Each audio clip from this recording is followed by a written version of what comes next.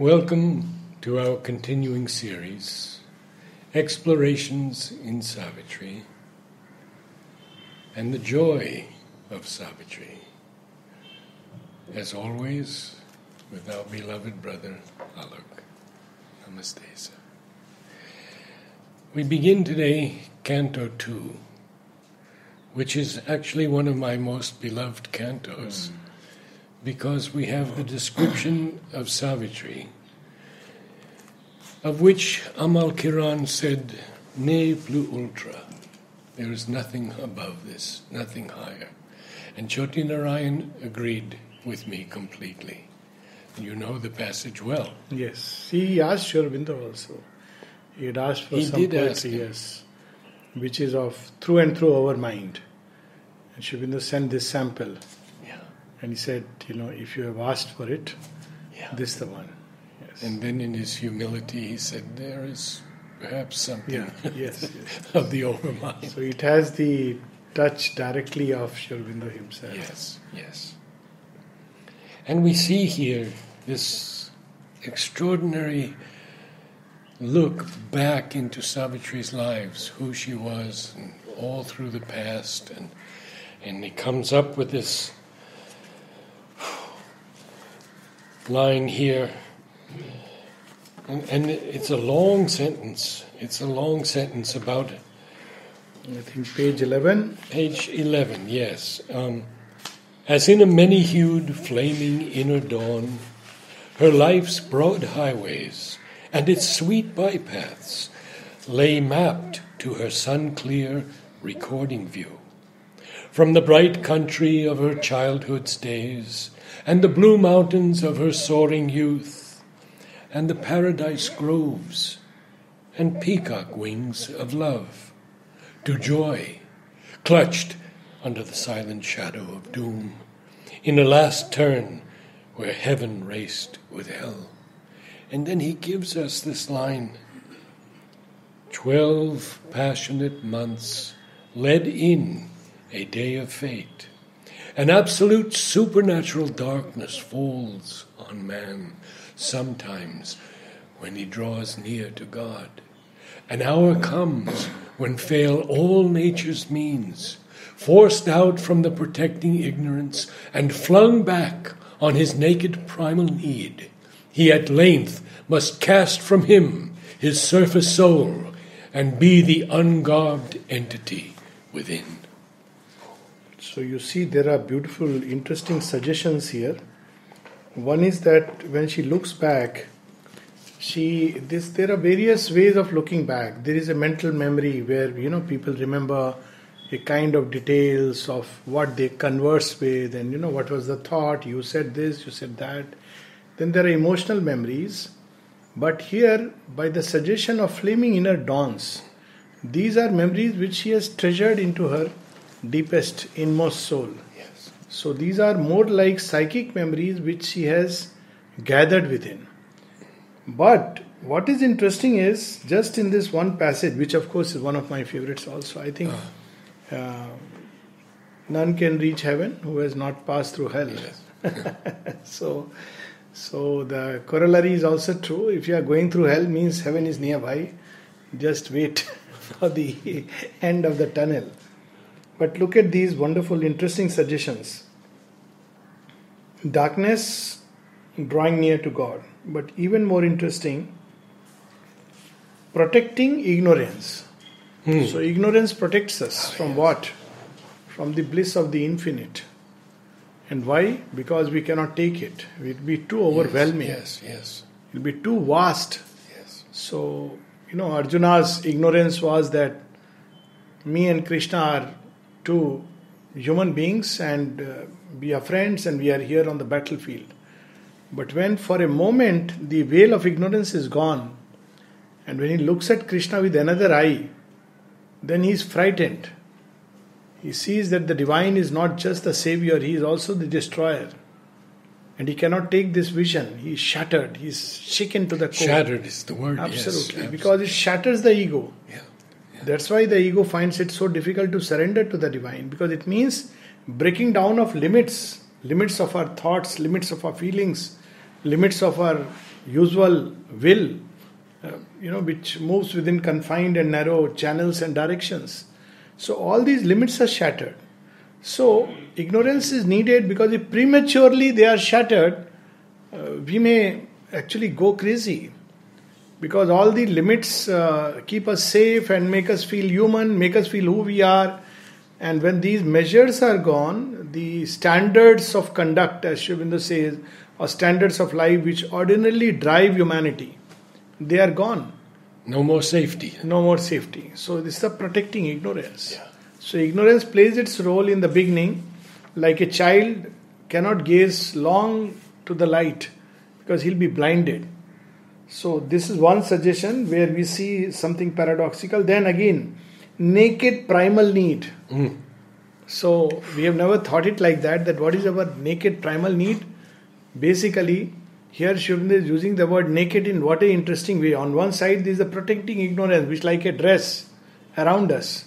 Then when we strip ourselves of all these garbs of being, the pretentious garb, the shows, the shams, the false identities with which we move around into the world, flattering ourselves or demeaning ourselves equally. Sometimes people don't realize. The other day, someone here only was suddenly quoting Tagore for whatever reason, and he quoted Tagore as saying that, Tagore says that people flatter me a lot, but I know how hollow I am. And still I take on to that and take it as if it's true, something to that extent.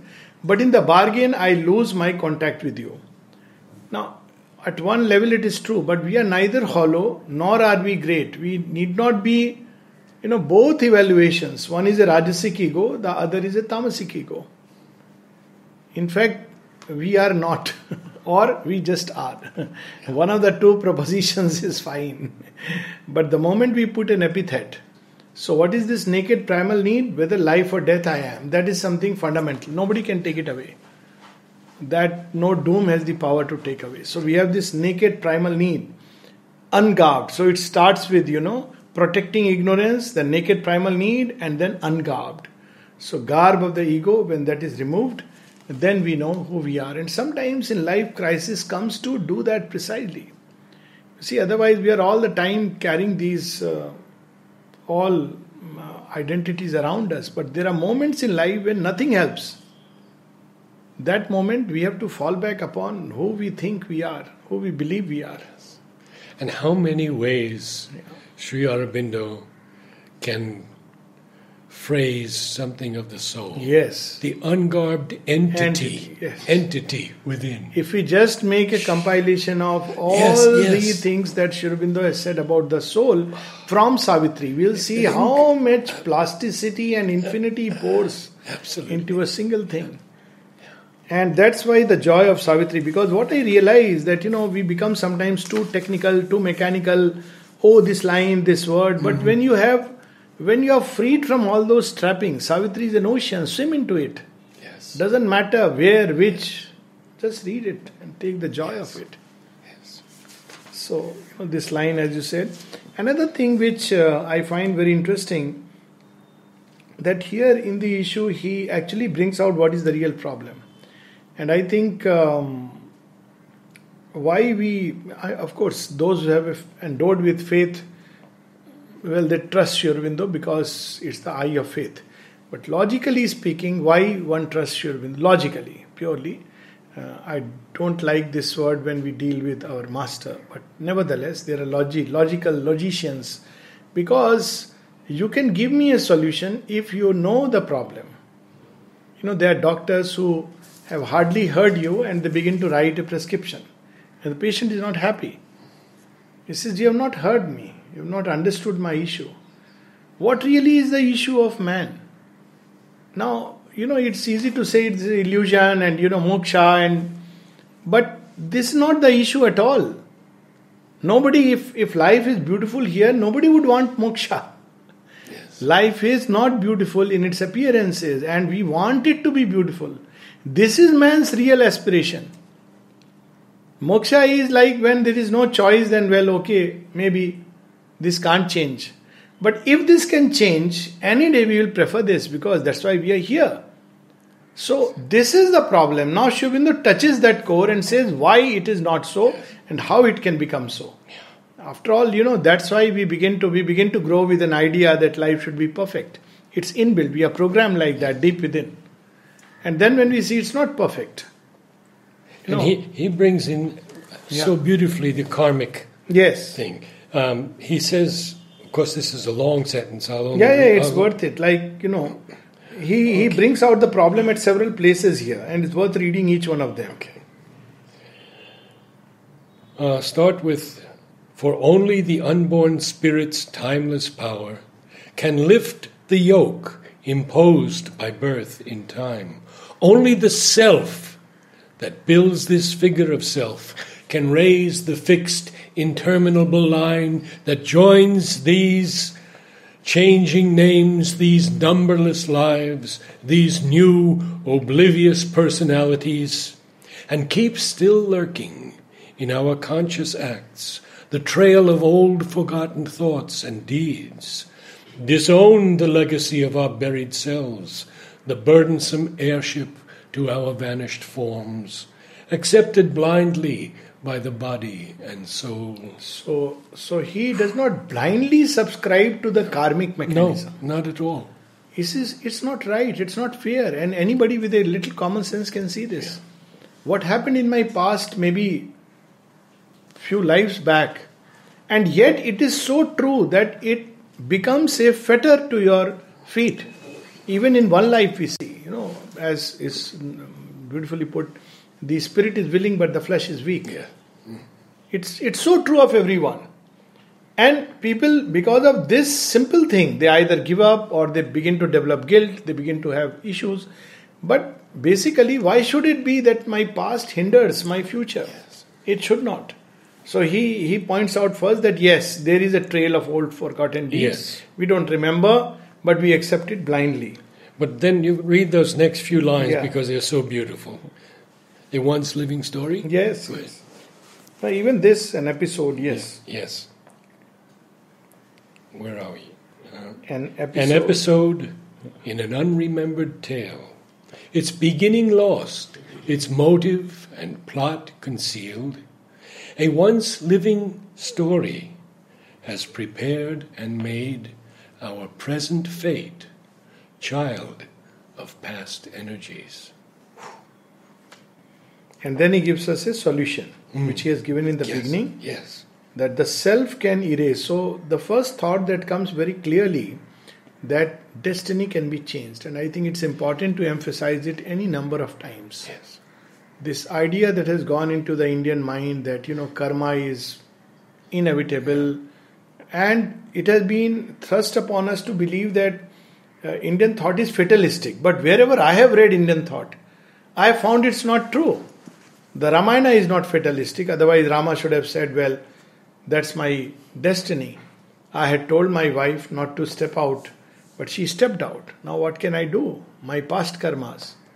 Krishna is not fatalistic. Krishna bids Arjuna to fight. Whether you win or lose, fight. To win or lose the godlike game for man. Exactly. Savitri is not fatalistic. Right. None of the stories I have read in Indian mythology are fatalistic. I don't know where this idea of karma as being something fixed has come in. Probably the Pandits, because then you can go to them and give money and get some puja done. I'm sorry. We won't edit that. No, it's fine. It's fine.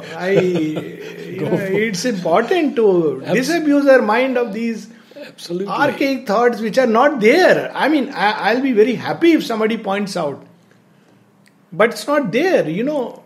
Indian thought takes the challenge of death, of fate. And it doesn't matter whether you win or lose. Take the challenge. And I love that spirit. And I think that's the Aryan spirit if you really go back to the past. Yes. That's the Aryan spirit. To win or lose is not the issue. To play the game well. Now, I would feel sorry if I didn't play the game well.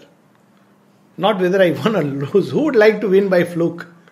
Right. But if you play the game well, even if you lose, you have the joy at the end of the day that, well, I played it.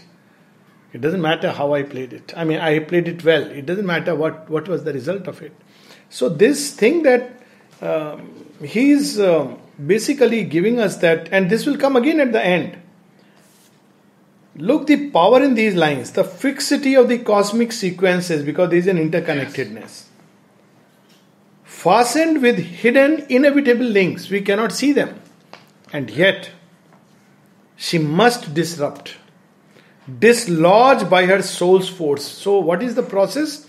Just keep increasing the soul power within. Nothing else required. Of course, there is grace and all that comes to later. Just keep increasing the soul power. There is no other power which can undo this fixed sequence. People try to struggle with their mind and then they fail. Then they again do a mental tapasya or they try some method, technique.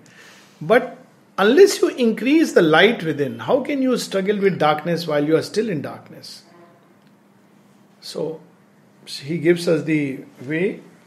Her past, a block on the immortal's road, make a raised ground and shape anew her fate. So this is one part of it. Yeah. But there is another, if it was just a question of individual and the karmic sequences, there would have been no problem. Right. I mean, it's problem, but not that much problem. But there are cosmic powers that don't want you to go further. And this is what she has to face. She has to face the gods. Yes. The titans, none of them want the human soul to be a victor. So we have those lines also which come later also, but here she has to, because this human beings can't do. Yeah. So she has to plead our case.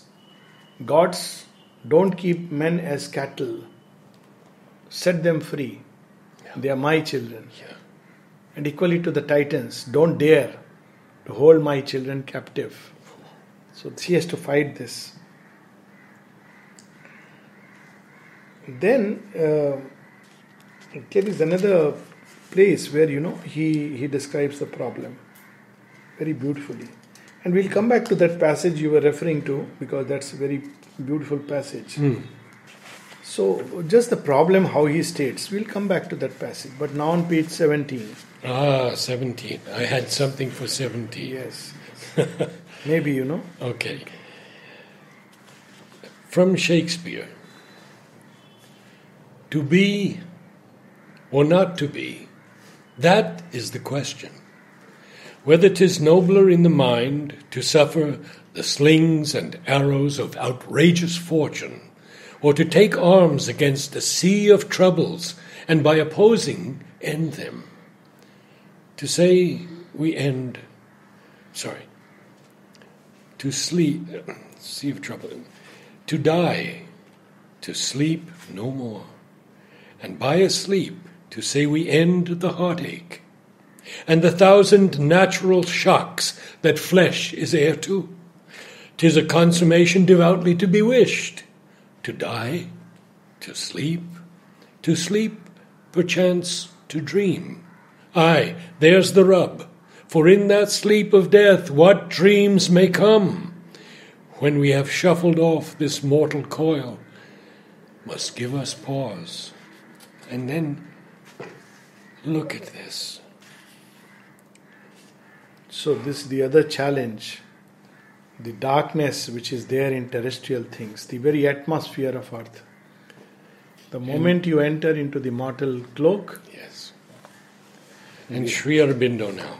Yes. Whether to bear with ignorance and death, or hew the ways of immortality, to win or lose the godlike game for man, was her soul's issue, thrown with destiny's dice.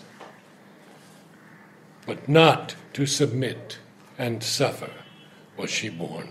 To lead, to deliver was her glorious part. And then Look at the difference in Shakespeare and Sri Aurobindo's lines. Incredible, huh? Shakespeare's so powerful, but profundity, the heights. Look how he describes our humanity, which we so much gloat about. Yeah. The other day I was reading, Mother says, well, what the scientists are doing, it's all right, it's their business. But I'm yet to meet somebody who can predict the future. You are still a slave. You may have discovered all the laws, but you remain still a slave. Slave of ignorance, slave of death, slave of all the forces of nature that can besiege you. And here comes a description, and it is very, just as in the Gita, in his own way, Sri Krishna awakens Arjuna to fight. So here, when Sri Aurobindo speaks of this passage, in this passage, he's asking us not to be this. And we never look at ourselves like this. We think we are all in control, and we like to be in control, and we put one or two human beings under us and dominate over them, and we think we are in control.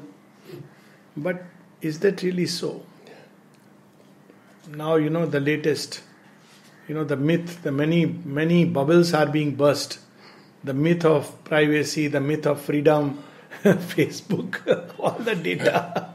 You thought you were in control. You thought that nobody was watching you because people are very decent out there, because they speak decently. But here the myth goes. Look at this line. Here was no fabric of terrestrial make. If you really want to be part of Sri Aurobindo's movement, what is needed? There are many ways of looking at it. This is one of them. It's not that you have to know all the shastras, you have to be a deeply, devoutly religious man. None of this. Look at the Kshatriya part. Here was no fabric of terrestrial. Yeah. So what is this? Our way of life which we should discard. Fit for a day's use by busy, careless powers. The gods and the titans and many others in between, they use us, drive us from morning till night. An image fluttering on the screen of fate came and vanished. Yeah. I remember a story of Chote Narayanji, incidentally. So, he was like a wandering sadhu. And when he had come here, he had asked Mother for some work. And Mother sent a message through Nalnida, he is reading and writing, let him continue reading, writing. So he continued that, and that's how he started going everywhere and speaking with Mother's permission. People have this weird idea that, you're not supposed to go speak and must work for a certain fixed hours. But this he was telling me. He said, so, he would travel. I had very nice moments with him. And so he was sharing that once Nainital he used to come, then here also we became very close. So he was sharing a story that he said, once I went to a rich man's house. So he asked him to stay, so he stayed on. So the rich man asked him, Chote Narayanji, you are such a good writer. Can you write my biography? So Chote Narayanji said, okay, likh denge. He had a fantastic sense of humor. He is enjoying everyday morning cup of tea, and he was really inwardly a free man. So after 10-15 days, he asked him, Kuch hua kya? Have you, something could you write? He said, I've written something. Can I hear it? So he starts reading. He says, once there was a worm who lived in a castle. His life was centered around how to eat, how to sleep. And that man is confused. He doesn't know what's happening. And in Hindi. So after one paragraph, he stops him. आप किसके बारे में लिख रहे हैं? For whom have you written this? So he says, why you asked me? This is the story of man. Isn't it? I mean, I don't know anything different about your or anybody's story. Then he didn't know. He was very embarrassed. And Chote Narayanji he could sometimes embarrass people with his utter straightforwardness. Once, one Mahamandaleshwar, you may be interested to know this. Mahamandaleshwar are big people in Hindu religion, like, cardinals. So he went and met him, and somebody took him there, something bishops and cardinals. So he went there, and so this man who took him there, he was not keen to meet, but he would meet all kinds of people just like that. So he pointed out that he has come from Sri Aurobindo Ashram. So this Mahamandaleshwar says, oh, Sri Aurobindo, who writes the same thing again and again. That was it. He was reading Ashtavakra Gita, and Chotnaranji had vast knowledge of, even scholarly knowledge of all these things. Yes. Who had read the Mahabharata in original, he had all the volumes, Ramayana and all the scriptures and different types of Gita. So he tells him, the book which you are reading, Ashtavakra Gita, I can recite you from backward to front. Whoa. But can you tell me one sentence of Sri Aurobindo which you have read where he tells the same thing over and over again? He exposed his lie in one moment. This man didn't know. Obviously he had not read. He didn't know. So he's fumbling. No, is this, you are speaking, aap kisko le aaye, whom have you got? He doesn't know how to behave with. He said, no, it's not about behavior. Now when there is Shastra, it's Shastra. It's not about behavior. So that kind of a person. So very straightforwardly he told him, well, this is human life. So here we have a description, half animated for a passing show. Human life is like that. Or a castaway on the ocean of desire. Gods are playing with us, the Shudra gods, the lower gods, the vital gods, using us as an instrument of desire. Then when the job is over, when we cannot fulfill their appetite, thrown away. Sick, now you are in the hospital. Where are those vital gods? They are playing with somebody else. They have switched screens. Flung to the eddies in a ruthless sport and tossed along the gulfs of circumstance. A creature born to bend beneath the yoke. A chattel and a plaything of time's lords. One more soul you have to get. Or one more pawn who comes destined to be pushed. One slow move forward on a measureless board. In the chess play of the earth's soul with doom. Such is the human figure drawn by time. But one stood up and lit the limitless flame. Yes. I love these passages. Oh, yes. And I'm sure everyone, it's so fiery, so inspiring. Yes. We are not here for this. We are not here to be in our comfort zones, in our cocoons, in our housing, that slogan, roti kapda makan, what is it called in English? Housing, food and shelter. That's all. Human life is nothing more than that. Even animals have it. Plus they have some emotions. So what should be different about human life? Something more, something different. And this is the first time we see that he calls Savitri a self-born force. Yes. A conscious frame was here. A self-born force. This is the original sense of, these stories where a power or a conscious being is born through yagna. Now, unfortunately, they don't understand. So, in both Draupadi and Savitri's story, they are yagya seni. They are born out of a yagna. The parent or the father does the yagna. But I saw one of the interpretations, unfortunately, of the great Mr. Devdutt Patnaik. But he suddenly shows Savitri is born fully adult. Now, that's silly. I mean, they must be hallucinating to make a full-blown lady by yagna.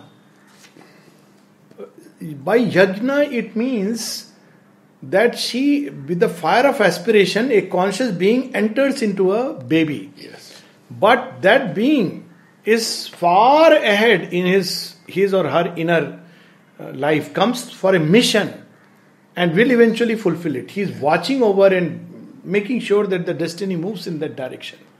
It's not just about a grown-up being, and all beings who come. Is this story of conscious birth is several times comes in Mahabharata and even the Ramayana. That when you do a yagna, when it's not just producing another child, but by yagna, by sacrifice, by aspiration, by lighting the flame inside, you bring a child who comes with a particular mission. And when you don't do this yagna and get a child, he is there simply to fulfill your ambition. That's your shadow which passes into the child. Yes. So here is, the conscious frame is self-born force. And look at the word conscious frame. He is speaking about the mind, life, and body. Yes, yes. Even that is conscious. Even as a child, her body is conscious. And Mother gives several instances of that. And this is, Sri Aurobindo devotes a whole book to the birth and quest. Yes. There it's described. Yeah. Now you see, now again he brings the problem once again. In this enigma of the dusk of God, where day and night meet, this slow and strange, uneasy compromise of limiting nature with a limitless soul. I think this is the real issue. Yes. The soul always dreams of beauty, of perfection, of love. But nature doesn't allow it. It runs in fixed grooves. And all the great dreams which Shakespeare is referring to, they begin to turn into dust as soon as we wake up to the so-called harsh realities. Ooh. So this is the other problem. So why should the soul retreat? It must impose itself on nature and fulfill itself. Where all must move between an ordered chance and an uncaring blind necessity. Now he gives the subtle reason for this. Too high the fire spiritual dare not blaze. It's not allowed. There is a divine purpose behind it. It's a slow preparation of nature. If it's too rapidly, the soul fire increases and nature is not ready. What will happen? The soul, either there will be a breakdown, too much fire, the baker who bakes the clay, he knows it very well. Mm-hmm.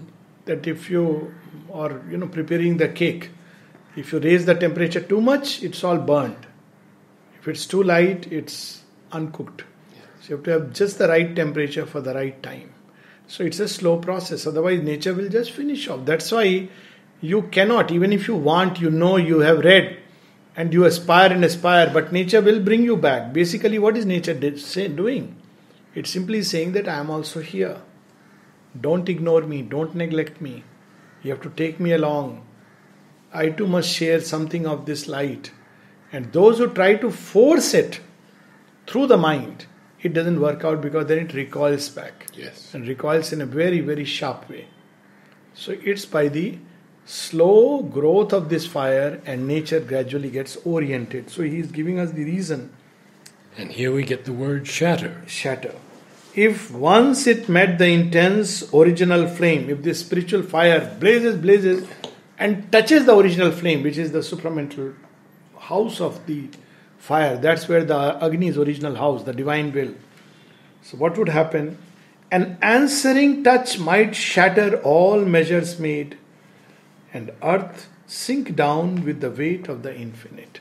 So you see, so many things Sri Aurobindo and the mother had to see. Yes. While they are embodying, they have to also veil, they have to give only this much, not too much, how much. At the same time, they have to prepare that we be ready to receive more and more. So this is the process of this yoga. And if one is impatient, then this yoga is not for the person. You have to be patient, you have to be enduring, you have to be persevering. You have to refuse to give up. You have to live with trust and keep on increasing to whatever extent. Sometimes it'll be, as he said, it's a trench warfare. So you move one step forward, you move one step backward. Sometimes there will be days like that. Maybe in the beginning, weeks and months. Then sometimes you see, suddenly you have leaped, covered a big ground. You don't know how. And then you look back and say, grace must have pushed me through the chasm. Then you are moving, everything is wonderful. Then again you meet something and you start falling up and down, up and down. This is the process, because it's a preparation and it applies at the same thing, collective level. So people who get too disheartened by seeing, 5 years or 10 years in the history of a nation or the world, just need to, have a little more trust in the divine. And then he brings another dimension to it. A jail is this immense material world. Across each road stands armed a stone-eyed law. So because the material world, so the stone-eyed law. Means it will not look left, not look right. We have classic example. Every time you go inside, if there is a diktat, No flowers, no flowers. You can't say, I feel today so deeply moved, please allow me to offer a small little flower at the Samadhi. No. So people have found ways. For every law you have a way. So people carry it like this, smiling face. What to do? Because the soul in man is stronger than his fate. You suddenly, take 2 steps extra forward. So, because obviously, absolute rules is stupidity. Yes, you have rules, but there should always be a deeper understanding. The spirit has to be respected. That don't create chaos by all kinds of heaps of flowers. That is understandable. Right. So, but stone-eyed law. In the little room, the little meditation room where Mother used to give soup, Yes. where Sri Aurobindo's presence is in the photo. Yes. They've closed it forever. I know that. And they told me, you'll just have to get used to it. I know. It was so beautiful. As you are entering, and very often instead of turning right, I go straight and then turn. Yes. And you get that vision of, the room where Sri Aurobindo, and then you turn. Now there is a door shut onto you. So I said, okay, that means Lord will now begin to open more and more your inner doors. Good for you. Because he will steal in. Nothing can stop him from stealing in. But yeah, that kind of, rules for whatever fanciful thing. So stone-eyed law. At every gate, the huge, dim, sentinel space. A great tribunal of the ignorance, an inquisition of the priests of night, in judgment sit on the adventurer's soul. So there are, when you walk this path towards utter freedom, even your closest ones will not understand you. They'll sit on judgment. Because they don't understand freedom. Yes. People understand law, they understand rules.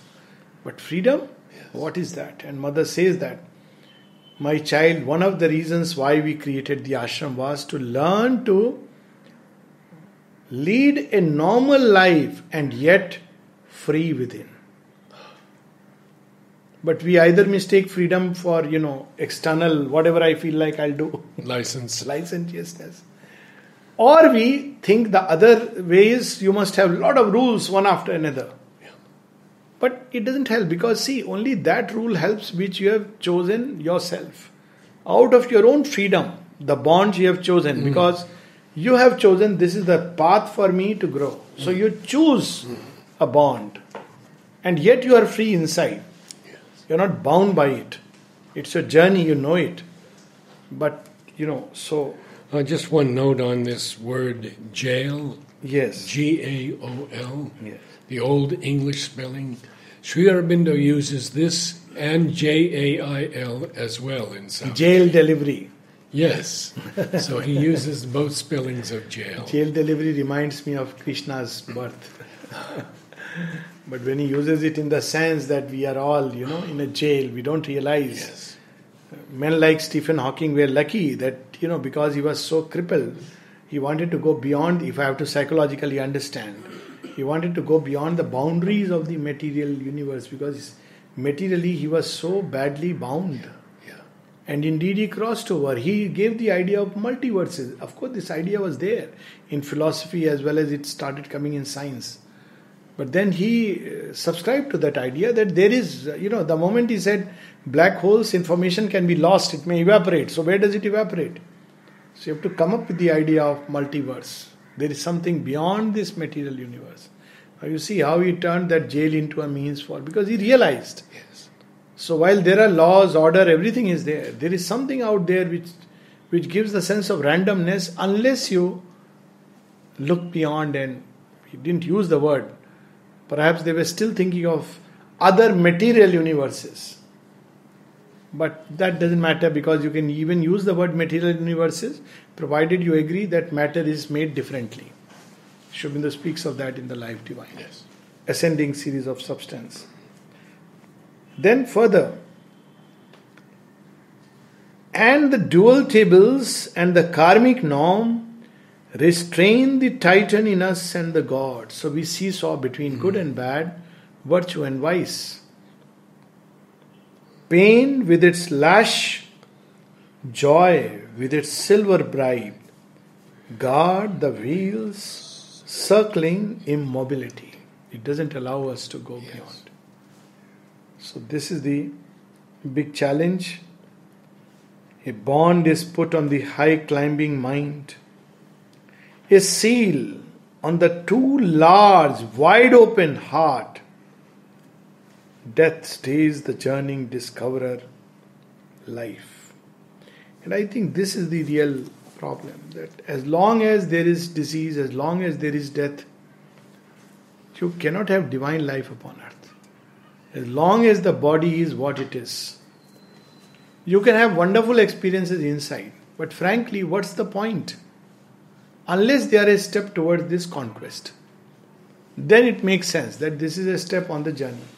But if these experiences are there just to make us feel happy, then they become lollipops, candies. Because you come back, this is the same hard stuff of matter. You have to come to grips with it.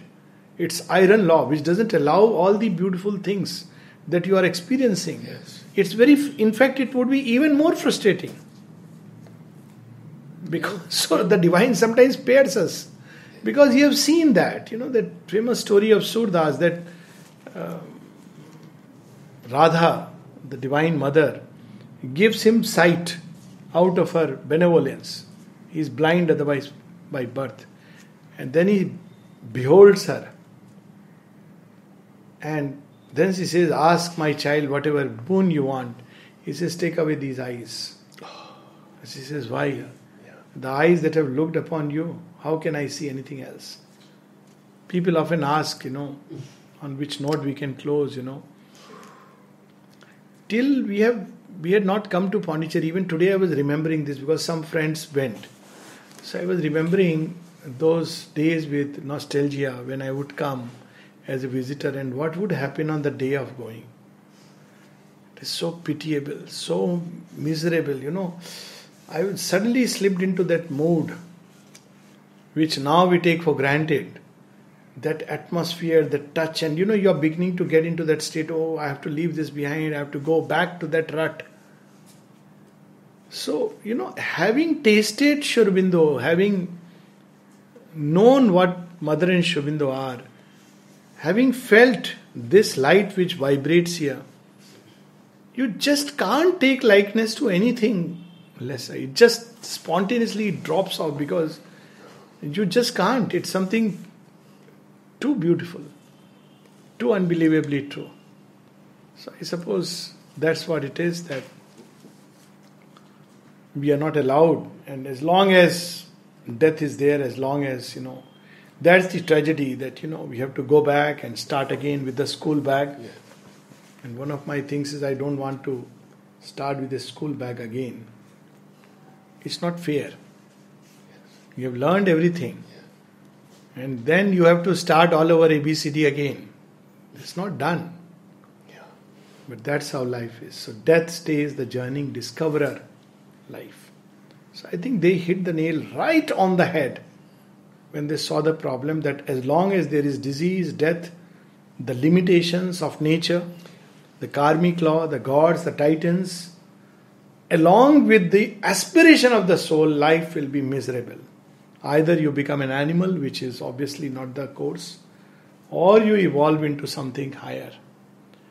Or if that is not possible, then Sri Aurobindo says, then the only logical thing is escape. Then obviously then there is nothing more to be done. Yeah. But then it makes a nonsense of creation, and naturally a nonsense of God's will in creation. Yes. I think we can stop here and read who the mother is on the day of her coming. Yes. That beautiful passage. Wonderful. Yes. And few more. Good.